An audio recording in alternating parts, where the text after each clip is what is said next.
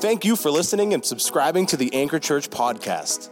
It is our desire at the Anchor to provide a place for you to know God, find freedom, discover your God-given purpose, and ultimately make a difference in the world around you. Each week, the Anchor podcast features Sunday sermon. You can follow along in this podcast episode and read the sermon notes on our website by visiting theanchor.me. Now, let's get into the Word.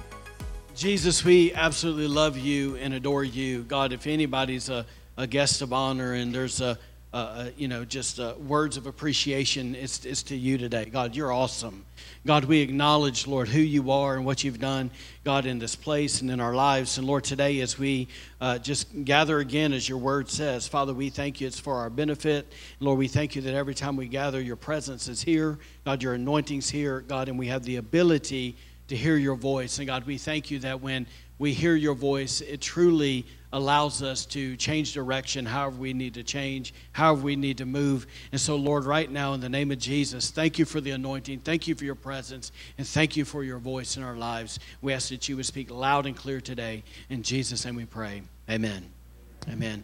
Well, listen, last Sunday, we began a new series entitled Decisions. And again, in full disclosure, the inspiration of the series comes from one of my favorite books that I've ever read. It's called The Traveler's Gift by Andy Andrews. And for those of you who maybe weren't here last week, if I could just kind of bring you up to speed, this book was originally birthed out of an extremely difficult time in the author's life. At the age of 19, he lost both of his parents, and he was left homeless. And it was during that really difficult season of his life that he began to go to the library, and he began to, just in his heart, there became this desire to read, and not just to read like magazines and other things, but he actually spent over the next 10 years reading somewhere between 200 to 300 biographies and autobiographies of influential people who changed the world. And as Andy read all of those books, he realized something. In other words, I believe it's really God, that God began to move in his heart, and he began to show him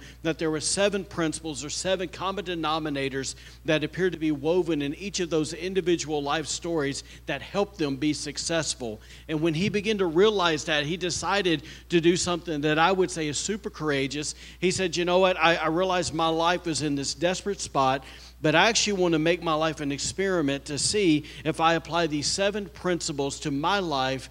I want to know if they'll make me successful like all those other people. And of course, if you fast forward, you find out that obviously the experiment worked, right? But the question today is this, is why? Like, why did it work? Why did it work for Andy? Why did it work for those 200 to 300 other something influential people? I believe the answer is pretty simple. It's because every one of those principles, they're actually found in the Word of God. And so that means that all those principles are God's ideas. Amen? So, if I can kind of give you a verse, kind of connect with that, Joshua 1:8 puts it this way. It says that if we study this book of instructions, talking about the Bible, if we study it continually, meditate on it day and night, you'll be sure to obey everything written in it. And then it says these 2 words, only then. Only then. In other words, only when you apply what's in this book will you prosper and succeed in all you do. So in my opinion, it didn't really matter if those 200 or 300 people knew if they were following God's word or not. The bottom line is the principle still worked in their favor because they chose to apply it. So if I can kind of bring that to where we're at today, with that in mind, the basis of this series is completely built around the idea that if God isn't a respecter of persons, that if he'll do it for those several hundreds of people, then can you just imagine for a moment what he would do in and through our lives if we too decided to apply the same proven principles to our lives? I don't know about you, but I think the outcome would be amazing if we just stick to it. Amen? So as we shift gears, I want to just remind you that last week we dug into what we called the first decision. And that first decision was this. It was that I will take responsibility. See, when we decide to actually step up to the plate and own our lives, we're saying, look, I'm going to take responsibility for where I'm currently at, physically, mentally, emotionally, relationally, financially, and most importantly, spiritually. Now, that's important because if you and I can't take responsibility for where we've been, how will we ever take responsibility for where we're going? So at its core, the first decision is all about reclaiming our ability to choose the forward direction of our lives rather than remaining trapped or remaining stuck under the control of someone or something in our past. So once we've made that decision, once we've reclaimed our ability to go, okay, I'm now free to make the choice with God and not being filtered through so-and-so or that situation in my past, we got to ask the question, like, what's next? What's the next step? What's the next decision that we need to make? And that's what I want to talk to you about today. So to get the ball rolling, let's kind of look at an extended portion of Scripture, but it says this in 1 Kings. I want us to read it. 1 Kings chapter 3, starting at verse 16. It says, sometime later, 2 prostitutes came to King Solomon to have an argument settled. Please, my lord, one of them began, this woman and I live in the same house. I gave birth to a baby while she was with me in the house. 3 days later, this woman also had a baby. We were alone. There were only the 2 of us in the house, but her baby died during the night when she rolled over on it. It says in verse 20, then she got up in the night and took my son from beside me while I was asleep. She laid her dead child in my arms and took mine to sleep beside her. And in the morning when I tried to nurse my son, he was dead. But when I looked more closely in the morning light, I saw that it wasn't my son at all. And then it says in verse 22, then the other woman interrupted, it certainly was your son, and the living child is mine. No, the first woman said, the living child is mine, and the dead one is yours. And then it says this, it says, and they argued back and forth before the king. Let me hit the pause button there just for a moment. What I want us to do, if we can, just in our own heart and our own mind, put ourselves in King Solomon's shoes in that moment.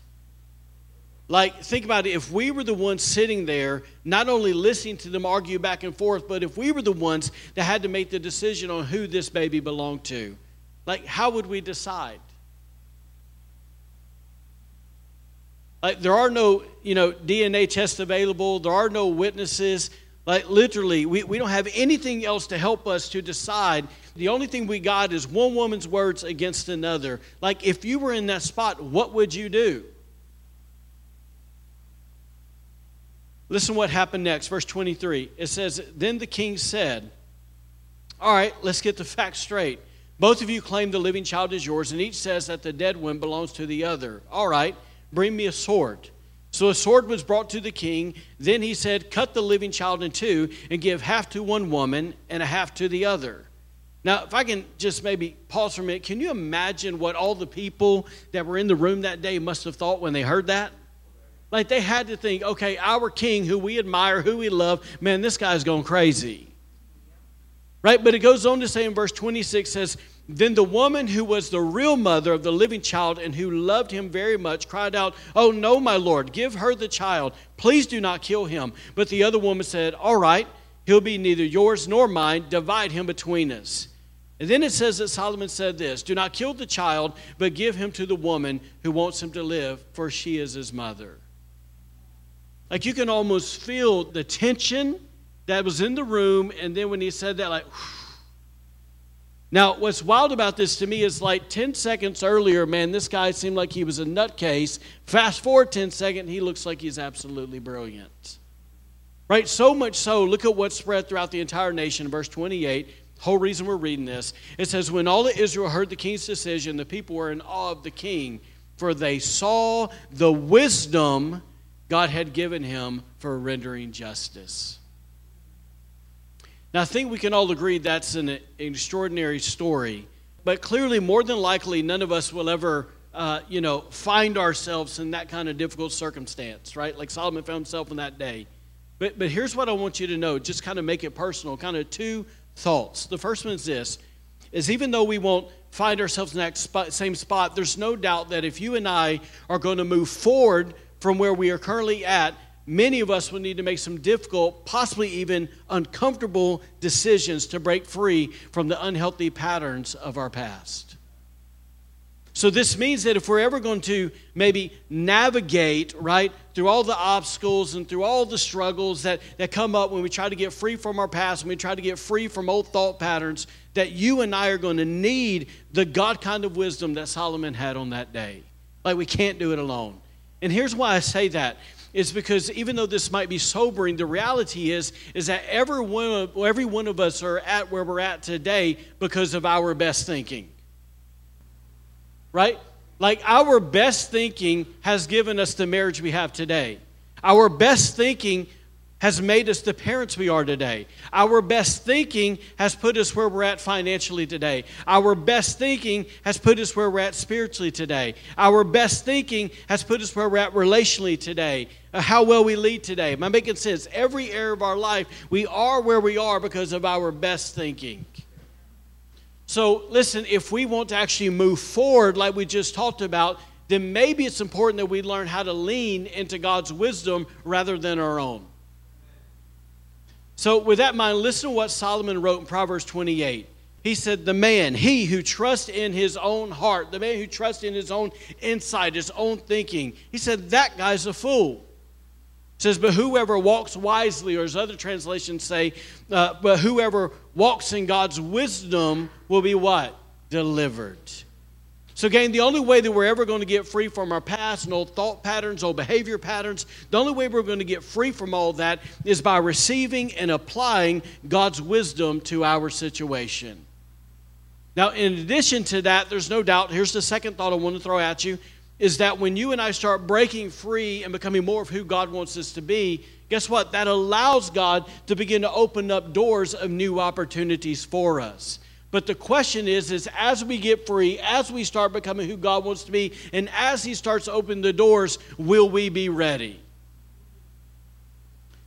See, going back to that story for a moment, like I highly doubt that Solomon knew a month, a week, a day, hour, maybe even a few minutes before that he was going to be put on the spot where he had to judge between those two women. Like he didn't know that difficult situation was coming. Right? But one thing is clear is that when that difficult situation came, guess what? He was ready to steward the moment very well when it came. Now, this might sound basic, but, kind of give my life as an example, and you can make it personal however your journey has been. But listen, when I was 17 years old and I gave my life to Jesus, right? Just kind of show you how this works. When I was 17 and I gave my life to Jesus, I almost instantaneously knew that I was called to preach the gospel. Right? The only problem is I had never preached a sermon before. Right? So fast forward, at 21 years old, I became a youth pastor. But the problem is I had never led a bunch of teenagers before. At 24, I got married. What was the problem? I had never been married before. At 28, I became a dad. I ain't never been a dad before. Right? At 37, I became a senior pastor. The only problem is I had never led a church before. But thankfully, way back in my early 20s, I had some awesome men of God around me that taught me that if I was ever going to be able to steward all the new opportunities well that God would bring in my life, that like Solomon, that I would need to learn how to receive and apply God's wisdom for whatever those opportunities unfolded. Right? So that I'm not misunderstood here, I want to make something really clear. It wasn't like I ever felt prepared for all those transitions. Like I didn't feel prepared when I became a husband. I didn't feel prepared when I became a father. The truth is I felt extremely inadequate in all of those transitions we just talked about. But the cool part is that even though each one of those opportunities had all the uncertainties wrapped up in it and it had all the unique challenges wrapped up in it, I can stand here today and say before any of those moments came, I had already settled in my heart that I would trust and I would lean on not my own wisdom, but I would trust and lean on God's wisdom in whatever came my way. And because of that, guess what? Because my heart was already positioned like Solomon's, guess what? I received what I needed when I needed it every single time. God's been faithful. Amen?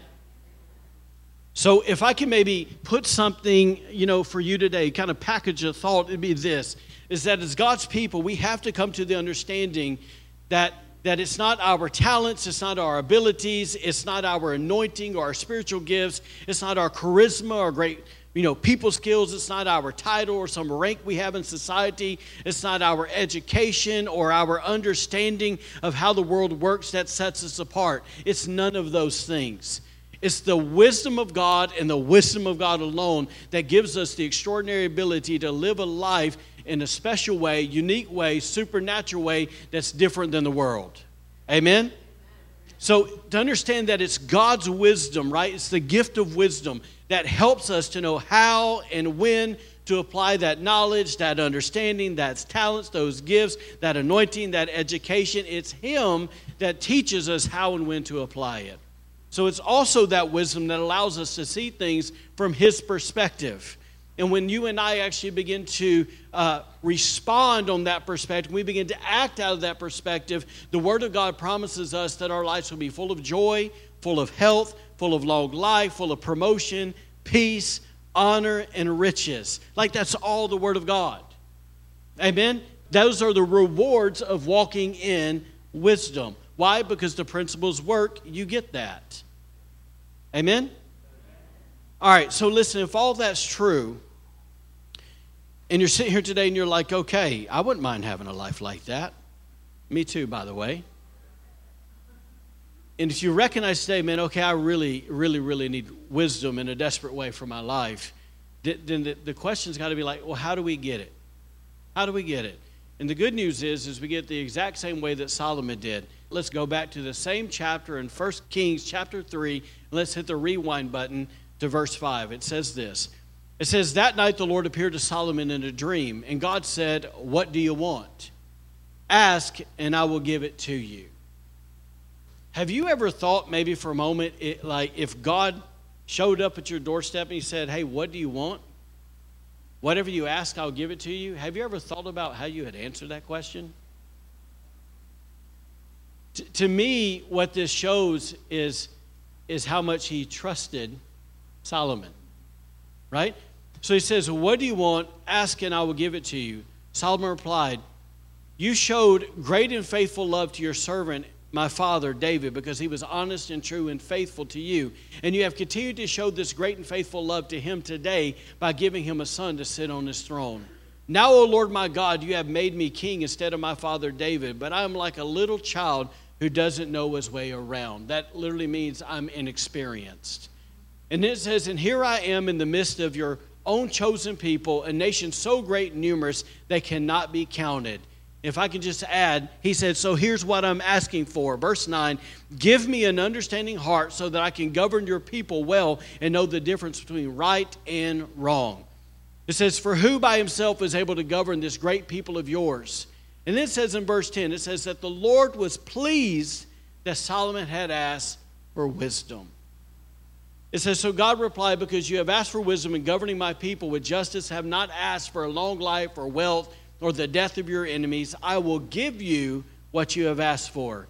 I will give you a wise and understanding heart, such as no one else has had or ever will have.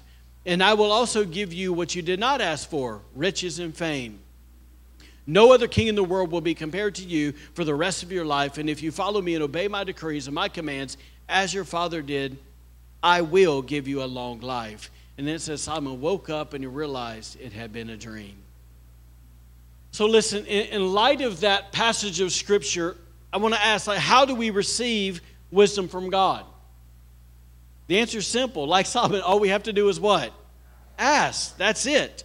Now, before someone starts thinking in their mind, well, that's only for special guys like Solomon, let me remind you, let me scoot you to the New Testament that the Bible says in James chapter 1, verse 5, it says, if you, who's he talking about? Every believer in the room, if you, right, need wisdom, ask our generous God, and he will give it to you. So that verse proves that our search for wisdom is no different than King Solomon's. It begins by simply asking God for it. Now, here's the key part. Please don't miss this. Is that after we ask, we have to learn to hang around long enough to hear his heart and to hear his mind on whatever manner we need wisdom for. See, so often what happens with people in the church is they say this, oh God, they throw up this like crisis prayer, I need wisdom. And then they run off to their own life and doing all their busyness, and they get frustrated and go, well, God's not coming through. God's not speaking to me. Well, when have we given him time for him to speak to us? Right? If I'm running out the door, my mind's on 1,000 things I got to do, and my brain's cluttered with all that stuff, guess what? I'm probably not going to make room to be able to hear him. He's going to have to interrupt something, and he's faithful, and he does. But listen, if you want to walk in wisdom, consistently hearing His voice, then you got to learn how to wait on Him. Amen? See, to me, it's about the posture of the heart that says this at the end of the day, that we understand that Jesus Christ has been made wisdom unto us. And so at the core, it's not about something I get from God. It's simply this: I'm going to pursue you, Jesus, and as I love you, you're going to speak to me and you're going to reveal wisdom to me. The pursuit's got to be right. Now, to quote Andy Andrews from Traveler's Gift, he said this. He said, we need to seek wisdom.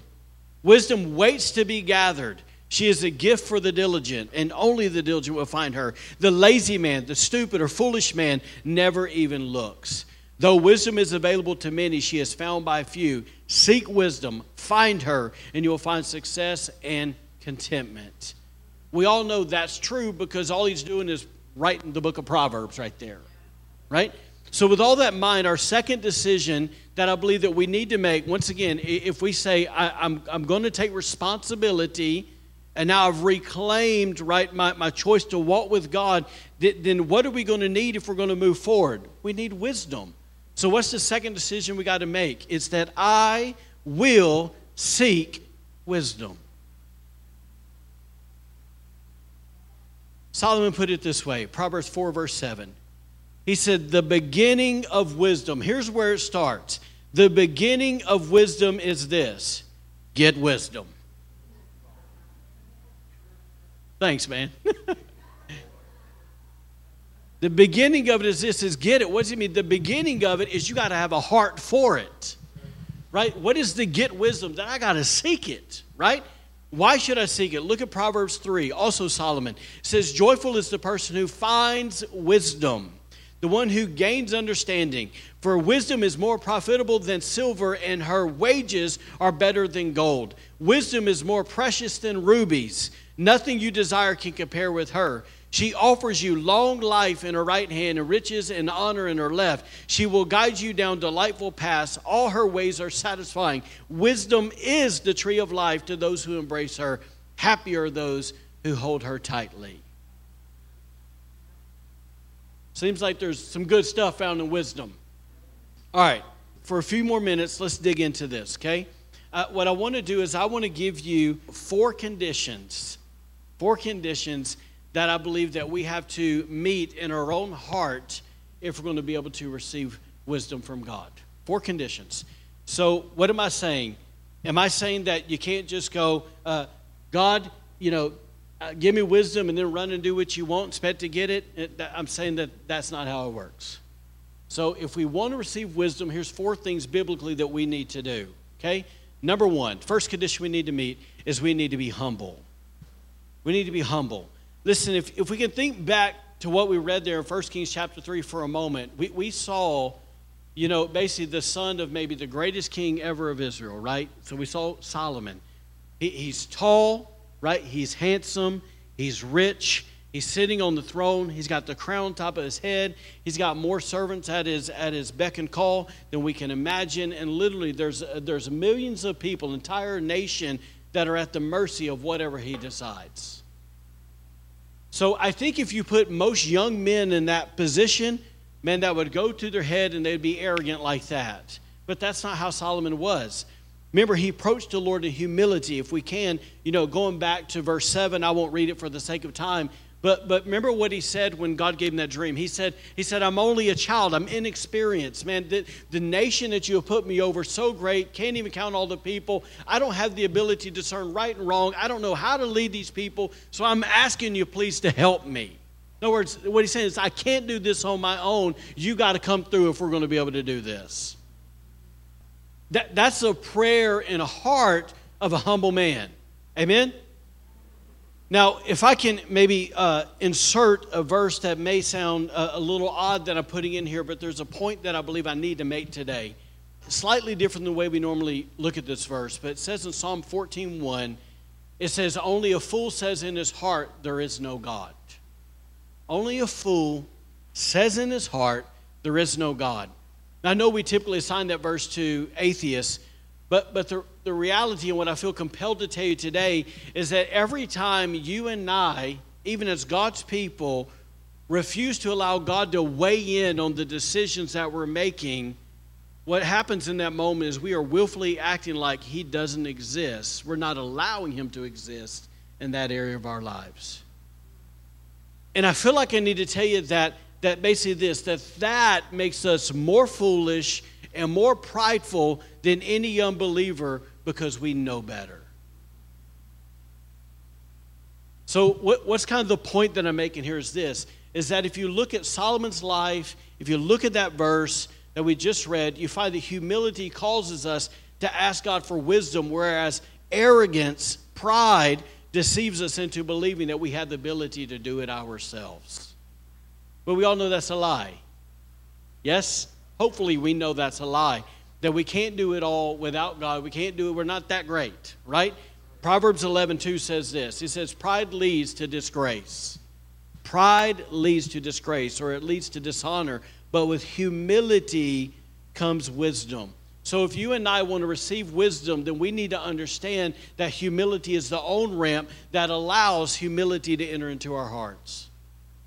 So if we want to find this wisdom, guess what? It's imperative that we, like Solomon, have a heart of humility.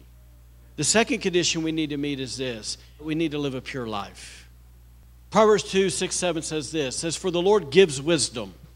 For his mouth come knowledge and understanding. And then verse 7 says this. He stores up sound wisdom for the upright. Or some translations say he stores up sound wisdom for the righteous. Now, I'm saying that because we live in a day and age where some people have taken a grace message and they've preached it way overboard, and they somehow act like that grace somehow cancels out the laws and the principles of God's Word. And I want you to know that teaching is deceiving loads of people around the world because they're not doing what the Scripture talks about. But we have to understand that, man, if you and I actually want to receive wisdom from God, then God only releases that wisdom to those who are righteous. And so we don't need to believe the lie that we can live however we want, and we're still going to get wisdom from God just because we asked. Right? That is a misinterpretation of Scripture. Right? And so if we want to find wisdom, then that means that you and I got to keep our hearts and our lives pure, and we got to live according to the Word of God, because that's where all wisdom flows from. So the third condition we must meet is this, is we need to feast. We need to feast on wisdom. So I've lived long enough to know that there's a hunger in our souls. By the soul, I mean our mind, our will, our emotions. That there's a hunger in our soul that longs to be satisfied, and it doesn't care what fills it. Right? Like it will gladly fill itself with foolishness or wisdom. Like whatever we offer it, it will eat. So if that's true, like don't we think it'd be better for us if we learn how to partake of things that are full of wisdom rather than things that are full of foolishness? So if you can think for a moment of the things that we see, things we hear, right? The things we let come into us. Like we need to ask ourselves, what we're currently feeding our soul on. Is it wisdom or is it foolishness? And we have to stop and go, what's the source? If we don't know the source, all you have to do to be halfway discerning is to recognize how it makes you feel after you've indulged. Like if I walk away and I'm full of peace and I'm full of joy, right? If I'm resolute and there's proper direction, I know where to go, then more than likely the source is good. But if I walk away and I'm unsettled, if there's fear, if there's worry, if there's anger, if there's frustration, then more than likely I've been feeding on foolishness. But listen to what the Word says for those who feast on wisdom. It says in Proverbs 3, it says, happy or blessed is the man who finds wisdom. Proverbs 19:8 says, he who gets wisdom loves his own soul. He who keeps understanding will prosper. Then Proverbs 24:14 says, wisdom is sweet to your soul. If you read the verse before, it talks about it being sweet like a honeycomb. It says, if you find it, you will have a bright future and your hopes will not be cut short. How many of you guys wouldn't mind having some of that? Yeah. Listen, because I believe, because so many of us believe that's true, that's why we feast on wisdom. Because we know that's what comes to us. Now, how do we feast on wisdom? how do I do it? I'll just use me as an example. I do it just like so many of us in this room. I've intentionally looked for places where God's anointed people have already set a table. In other words, they've already prepared a feast, right? So in addition to studying my Bible, here's what I do. I go read godly books. I listen to godly audible books, right? I go and I listen to podcasts. I go and I watch old sermons that are got old saints that are full of the Holy Ghost and full of wisdom on their life, and I go listen to them. Why? Because I want to learn. See, why do I feast on those things? Because it's simple as this, is I look at my life and I go, okay, once again, my thinking has got me where I'm at. But I recognize that God has called me there. And if I'm going to get there, I'm going to need wisdom. And so instead of spending hours and hours and hours of banging my head against the wall trying to figure everything out, why not go, yeah, God spoke to them. Let me save myself about, 400 hours and let me go listen to that and let God speak to me. Let me get in me so I can go. It's wisdom. Yeah? So as I say all that, I recognize it. Like even if I just say read a book, most people are like, I'm amazed by how many people brag that they haven't read a book since college or high school. Can I shoot straight with you? If you're the kind of person that says, well, I haven't done any of that and I'm not going to do that, all you're really telling everybody, you're bragging about the fact that you're comfortable in your own life. You're bragging about that you think that somehow that you've arrived and you don't need to go any further. That's foolishness. Right? Like, do we honestly think that any of us are the complete work? No, right? So if, at the same time people go, I don't have time for all that. That's why I don't do it. Well, here's the reality, guys. Neither do we. We're all busy too. Right? We're all busy, but here's what we've done. Once again, I'm saying us because I know these guys, right? Here's what we do is we've learned to listen to things while we're working around the house. We've learned to listen to things while we're driving to work. We've learned to listen to things while we're taking a shower. Yes, I listen to Holy Ghost stuff in the shower, right? We learn to listen to things while we're going to bed. That's the great thing about Audible. All I do is have to back it up to where I think I fell asleep and I start over again, right? So my point is, it's like, man, we just try to find a way to get it in us. Like, because we actually believe what the Bible says, that wisdom can be found, and if we believe wisdom can be found, we're going to seek after it. All right, here's the fourth and last condition that I believe we need to meet. It's kind of two-pronged here, okay? So, number 4 is that we need to choose our companions wisely. We need to choose our companions wisely. For those of us that are in the room that have children, like I believe we understand it's important for our kids to have the right kind of friends. Like that's important to us, right? Like I would say, if you've never thought about that, you're probably not a good parent, okay? So as parents, it's important to us that our kids have the right kind of friends. And the reason is because we understand more than likely they're going to turn out to be who like they hang around. And so to kind of give an example, if you take, a kid and he hangs around people who are pure, who are righteous, that love Jesus, that are honest, whatever, they're respectful, whatever words you want to attach there, more than likely, if you fast forward in that kid's life, they're going to turn out to be someone who really loves God and really holds all those attributes and characteristics we just talked about.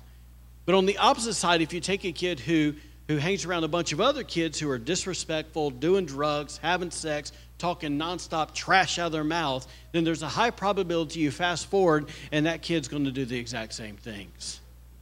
Like, we all understand that that's true. Now here's why I'm bringing that up today. Isn't it interesting how we're so concerned about our kids' choices of friends, yet we ignore the same principle for ourselves as adults? Right?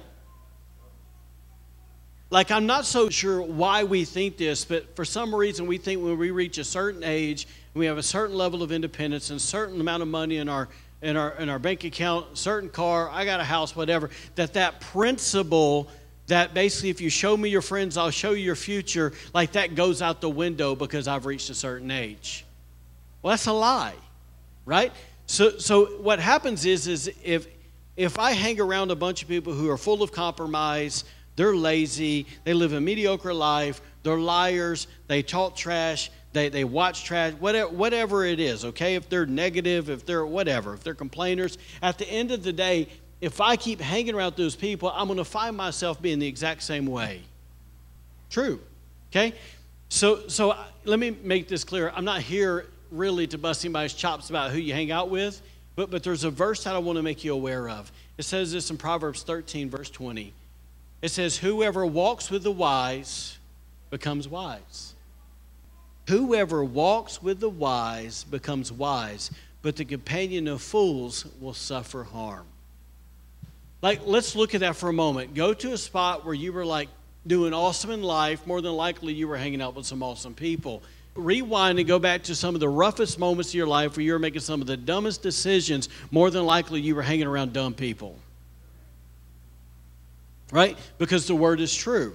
Bad company corrupts good character, vice versa. Good company produces good character. Right? So I don't know about you, but today I'm sitting here and I'm like, hey man, I want to be a wise person. So if I want to be a wise person, I need to hang out with wise people. And the reason is because I found that in my own personal experience that when I hang out with wise people, that they make me a better version of myself. And typically when I hang out with wise people, they really challenge me to love Jesus more. Amen? So pretty plain and simple. Once again, if I want to find wisdom, then I need to look for wisdom or wise people to hang around. All right, let me give you the other side of this. So part of this is just pure friendship, okay? And then on the flip side is I'm always looking for, I'll use a term that's thrown around in our society, I'm looking for mentors. Because at the end of the day, I'm like, okay, cool, man, I'm 45 years old, but guess what? In here, I still want to be a better husband than I am. I still want to be a better father than I am. I still want to be a better friend than I am. And I still want to be a better leader than I am. That's truth. And so what I've chosen to do in life, all the way from my early 20s, is I look for people who are further down the road and who are experiencing the type of success in those areas that I want. And so what I've done is I've identified them, and I go, basically, I just make relationships with them. And I don't necessarily tell them, hey, you're mentoring me. I don't want to freak nobody out. But I'm looking for these mentor moments with people because what I'm going to do is I'm going to be riding in the car, I'm going to be going to lunch, I'm going to be talking to them, if I'm going to do whatever, and I'm going to ask them questions about whichever area that I think they're rocking it in. So I'm looking for that guy who loves his wife really, really well, that's got a happy wife, that's got godly kids, and I'm going to ask that dude questions. And the second thing I'm going to do is I'm just going to sit back and watch how he lives, because a lot of times you learn more by watching than asking. Right? And so the same thing, go to, obviously, leadership. I'm looking for leaders who are really great leaders, who love their people, who aren't arrogant, who it's not all about them, but they understand the heart of the Lord and how to lead people. Then I'm going to go and I'm going to hang around those people because I'm wanting to learn. I'm wanting them to rub off on me. Am I making sense? Now, I'll give you another side of this. With that group of people, here's what I look for. I actually look for them to rebuke me.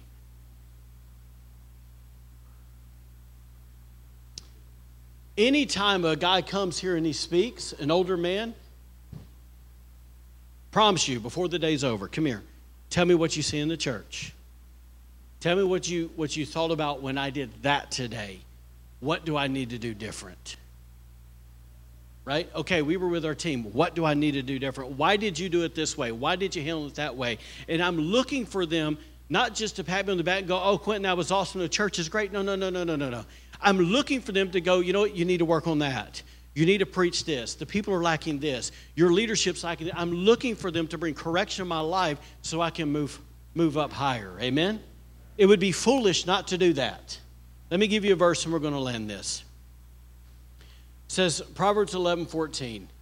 It says, where there is no wise, intelligent guidance, the people fall and go off course like a ship without a helm. But in the abundance of wise and godly counselors, there's what? Victory. So in our lives, let me just ask you, when you are getting ready to make big decisions in life, who are you allowing to speak into it? This is important. Watch this. Because when you go make a decision, guess what? You only have the amount of wisdom that you currently have. That got you to where you're at. Okay? That can be good or bad. Okay? But guess what happens when I go, okay, I'm going to talk to him, and I'm going to talk to him, and I'm going to talk to him, and I'm going to talk to him, because all four of those are dudes that I talk to. Guess what happens is I'm bringing their wisdom into my situation, and I just multiplied my wisdom by 4. So do you think I have more chance of being successful isolating myself, right, and operating only in my wisdom, or saying, okay, guys, come on, bring in, tell me what you really think? It's easy. So, but what I found in life is when people don't want to bring other people into the mix, it's because they've already made up their mind what they're going to do, and they're not interested in anything else. And I've learned this, especially in relationships, is that when people do that, they typically, things fall apart. Like if you can't go to someone that you respect and go, hey, I'm thinking about doing this, then at the end of the day, man, you're a Lone Ranger and you're a fool. I'll give you a Bible word. You're a fool, right? Amen. Can you stand to your feet? On that note. So I think all of us in this room understand that, at the core that wisdom is not some destination we reach, but it's a journey that we're actually on. In other words, we never get to the point where we say, okay, I've arrived. So if it's a journey, then to maybe ask ourselves, okay, then maybe we consider how different could my life be if I chose to actually seek wisdom continually on this journey from a humble, pure, and teachable heart? How different could my life be? And then to actually ask ourselves, how different could my life be if I surrounded myself with wise men and wise women who literally in their own life want nothing more than to know and apply wisdom in their own lives? If I started gleaning stuff from them, how different would it make my life? You think it would have an impact? Yes, it would. Let's pray. Father, I thank you for every person that's here today.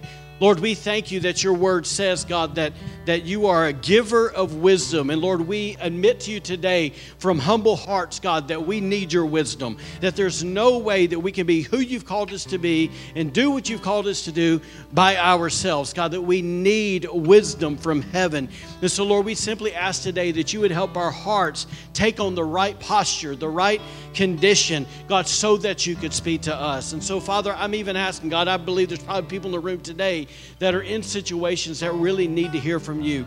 God, collectively, we just simply ask you to give us wisdom in every area of our lives. God, every single area of our lives. And Lord, forgive us where we've been running our own race and trying to do it on our own. God, we don't want to be prideful and arrogant people. We don't want to be independent apart from you. God, we want to walk with you because, Lord, we know there's safety in your counsel and there's safety with other people around us. And so, Lord, we even ask today, God, if there's people in the room that go, well, I don't have any of those kind of relationships. I don't have somebody that I can trust, somebody I can lean on. Lord, we're asking today that you would bring those kind of people in their lives. God, that you would open their eyes to identify who they are so they can connect. God, we believe that you are a generational God, which means that there's spiritual fathers and spiritual mothers, there's spiritual sons, there's spiritual daughters. God, would you begin to make those connections in a deeper way in our lives and in this church so we can live according to your word. And so finally, Lord, we simply just say this, God, in our own heart today, would you help us solidify the decision that we will seek wisdom, that we will seek you, that we're not going to live life once again on our own, but we're going to try to involve you in every area and allow you to speak. So Lord, teach us to wait on you. Teach us how to long for your heart and your mind just in the issues of life. So Lord, we bless you. We honor you today. In Jesus' name we pray. Amen. Thank you for joining us today. Be sure to follow us on Facebook and Instagram for encouragement in your walk with God and to receive updates on events happening at The Anchor. Have a great week and God bless.